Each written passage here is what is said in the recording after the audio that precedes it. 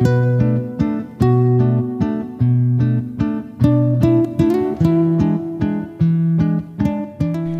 hello and welcome to another of our WOHASU Walk and Talk podcasts, where we will be chatting all things positive psychology, emotional intelligence and neuroscience.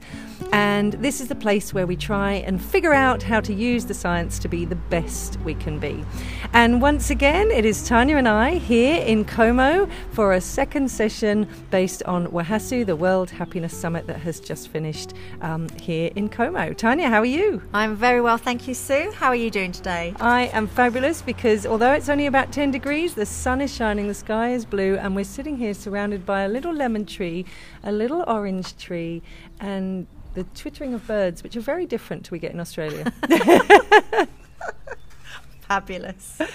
So where we left off last week, we were talking about, or last week's session, but really yesterday for us, we were talking about the fact that we'd lead into some of the bigger picture elements. So I think we finished on Gus O'Donnell, and we said we'd get into the World Happiness Report.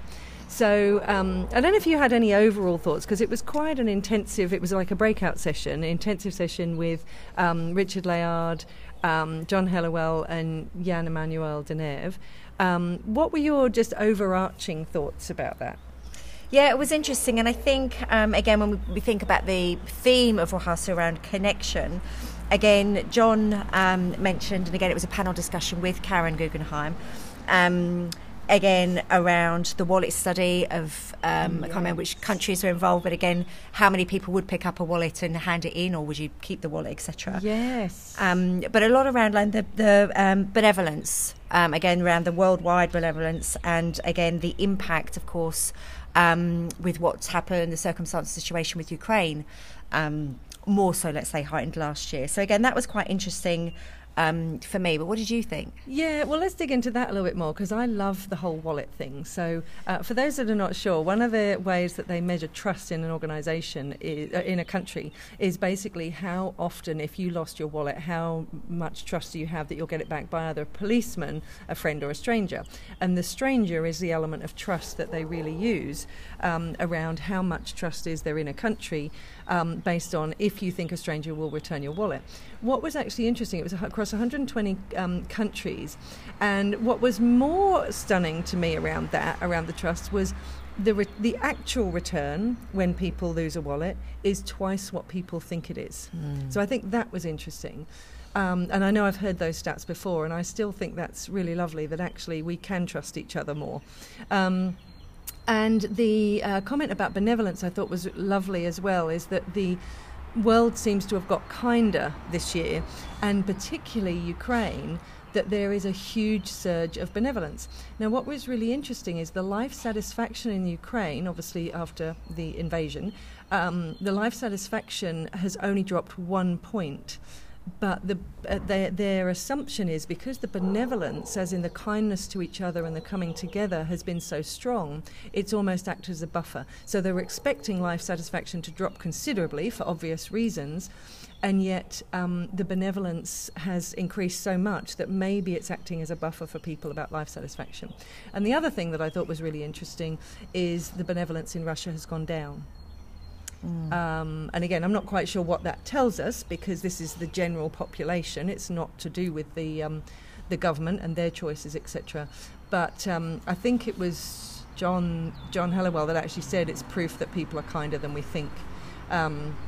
So I thought that was interesting. Yeah, absolutely. And again, it's just reminded me, there was a lady in the audience as well, and I think she was from the US, and she mentioned that again they will see they're used to hurricanes in Florida, yes. Hurricanes in Florida, and she said, so we're kind of used to this, but what she finds really interesting is that then people pull together when that happens. But her question was, and I don't think there was an actual specific answer really, but around, well, why can't we continue this kindness? Why does it have to be a crisis, I'll call it, that then we all come together? And again, it's interesting, because I think this would have come up before, again, with the pandemic or floods, and again that was, and we'll talk about this again, or any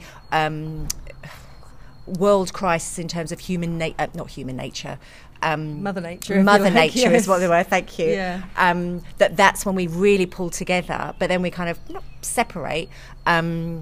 but this high level of benevolence when a crisis hits. But can we not look at maybe continuing that? So I don't know, it was quite interesting. Yeah, how do we stay kind without the crisis? Yeah. It's a bit like the conversation we had at the Diploma alumni session recently, is how do we, the word resilience, well, does that mean we have to throw a load of stuff at you, bad stuff and adversity, so that you can become more resilient? Well, no, how do we deal with it maybe without that? I think the other thing that was interesting for me, and we're going to get more from John Hellawell with our live WOHASU session on the 14th of April. So if you're coming along to that, please come join us. So we're going to get a lot more information. But the other thing I thought was interesting, which was Jan Denev spoke about, was the need for other topics. So some of the areas have been dealt with quite substantially, should we say, over the years in the World Happiness Report. But he was talking about the need for more data on child wellbeing, more around sustainable wellbeing, which we're going to come back to with some of our other speakers, more on workplace wellbeing. So talked about sort of more chapters and more in-depth research. But maybe we can ask John about that when we speak to him in a few weeks' time. And maybe we can get Jan Emmanuel on. I think that would be really good, really good. So talking about sustainability, I know you and I were both quite impressed with a couple of speeches that were on yesterday, and that was Nick Marks and Mike Steger. So bringing that together, what were the things that jumped out at you on that one? Yeah, it was really quite thought-provoking. And again, this does link to what Jan Emmanuel was saying, because again, he said the well-being angle, we need to look at this another angle. And I've written down the climate change, well-being of our future generation. And he said, well, how do we care about the future generations as well? So this kind of then did link into, I think, more Mike's presentation around that we're actually doing more harm than good with our planet. And again, it's about how happy is our planet, which is what Nick Marks spoke about. And again, I'd kind of been reading about this because what Mike did was went through the evolution, let's say, of our planet, actually, not just our species, yes, and did the whole step by step, but a footstep will be, I don't know, 100 years and what have you, and take us through it. So again, it was really lovely again to see the visual effect, but also see of how different species have become extinct, or he mentioned about the slime that was still there at the beginning of and it's still here. And still here in parts of Australia particularly, but then how we've evolved, but then how much we're actually destroying our planet. And that again was really thought-provoking, and it came into really the nature element, and again why we say nature is really good for our well-being, and yet we can still walk down the road or on the beach and what have you and still see rubbish there, or cigarette butts and what have you, and think we're saying we want to help and support our planet, but our behaviour, is it?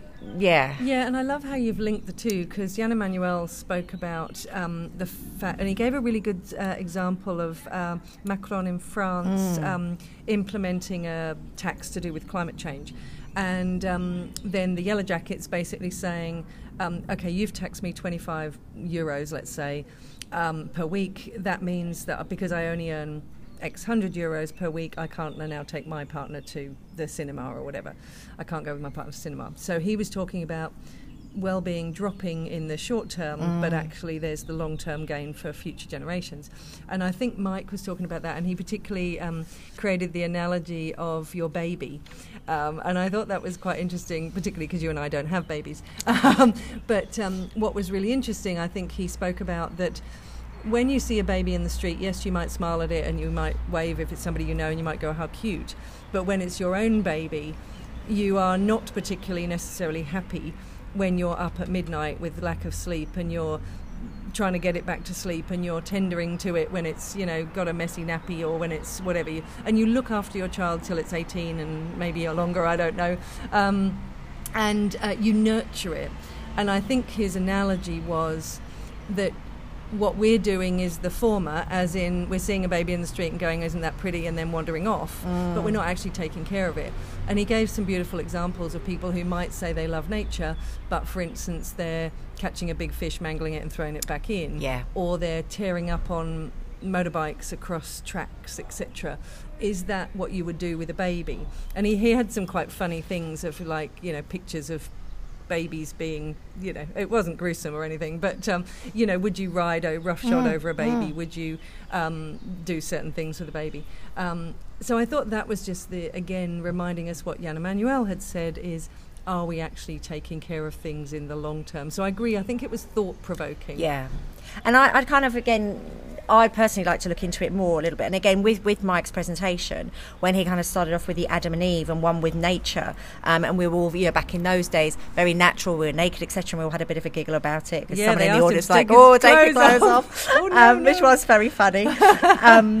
But again, he was then saying, in a very beautiful way, not I was going to say emphasise, but in a very beautiful way, we've come from Eden, yet we're destroying the world that we've created. And again, that that really resonated with me. And again, you said we've thrived through connecting with nature, having meaning, to take joy in the change, but we must take care of our Eden. So again, he was kind of really... He's been really thoughtful with his presentation. I'm like, yeah, you're right, actually, we're not. Yeah. And again, it led to a conversation later in the day, Sue, if you remember, kind of like, actually, when you go to conferences, it's just wonderful that we're all in person connection, but you get given your lovely bag, promotional material. But there was, 10, 12 leaflets. Yeah. And again, for me, and it's just because I've personally become more aware, I would say, certainly the last few months,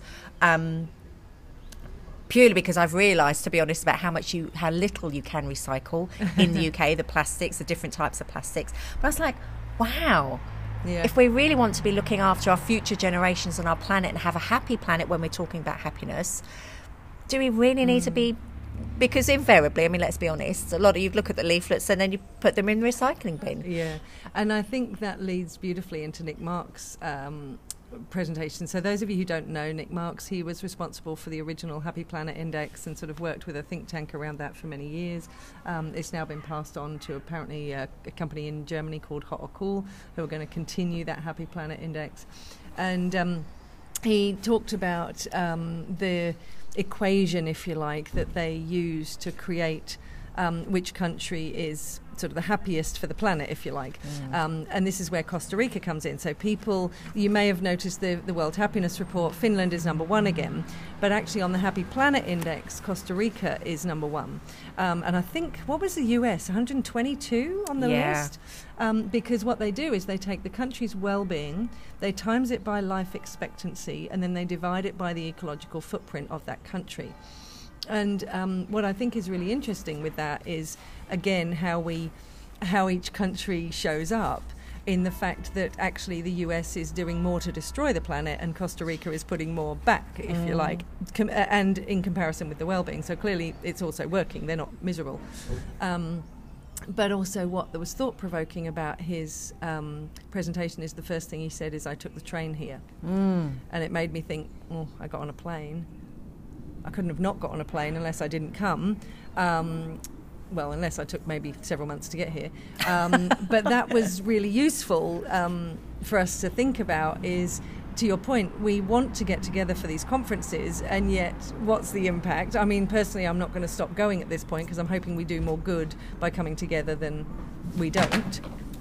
But who knows? We'll see. And again, it's interesting because at the beginning of Nick Marks' presentation, when he was saying this is around for him building a happy planet, and he brought up maybe 3 or 4 politicians up on the screen, and he said, and if you see, actually, everyone, and it wasn't just the UK politicians, are absolutely obsessed, and he used the word obsessed with growth, growing the economy, and yet, which is all very well, but we need to be thinking about the planet. And again, he was like, well, happiness with a sustainability perspective. So again, it was quite interesting, and to your point about him getting the train, with myself coming from London, I thought, What I was saying is, you mentioned that he commented that growth was like the theme song almost for many politicians as their platform for winning, an election, etc., in many different countries. And yet growth and GDP doesn't actually increase overall life satisfaction and well-being. So bearing in mind a government's job should be to increase the well-being and the lifestyle of the living, if you like, conditions of all of their society.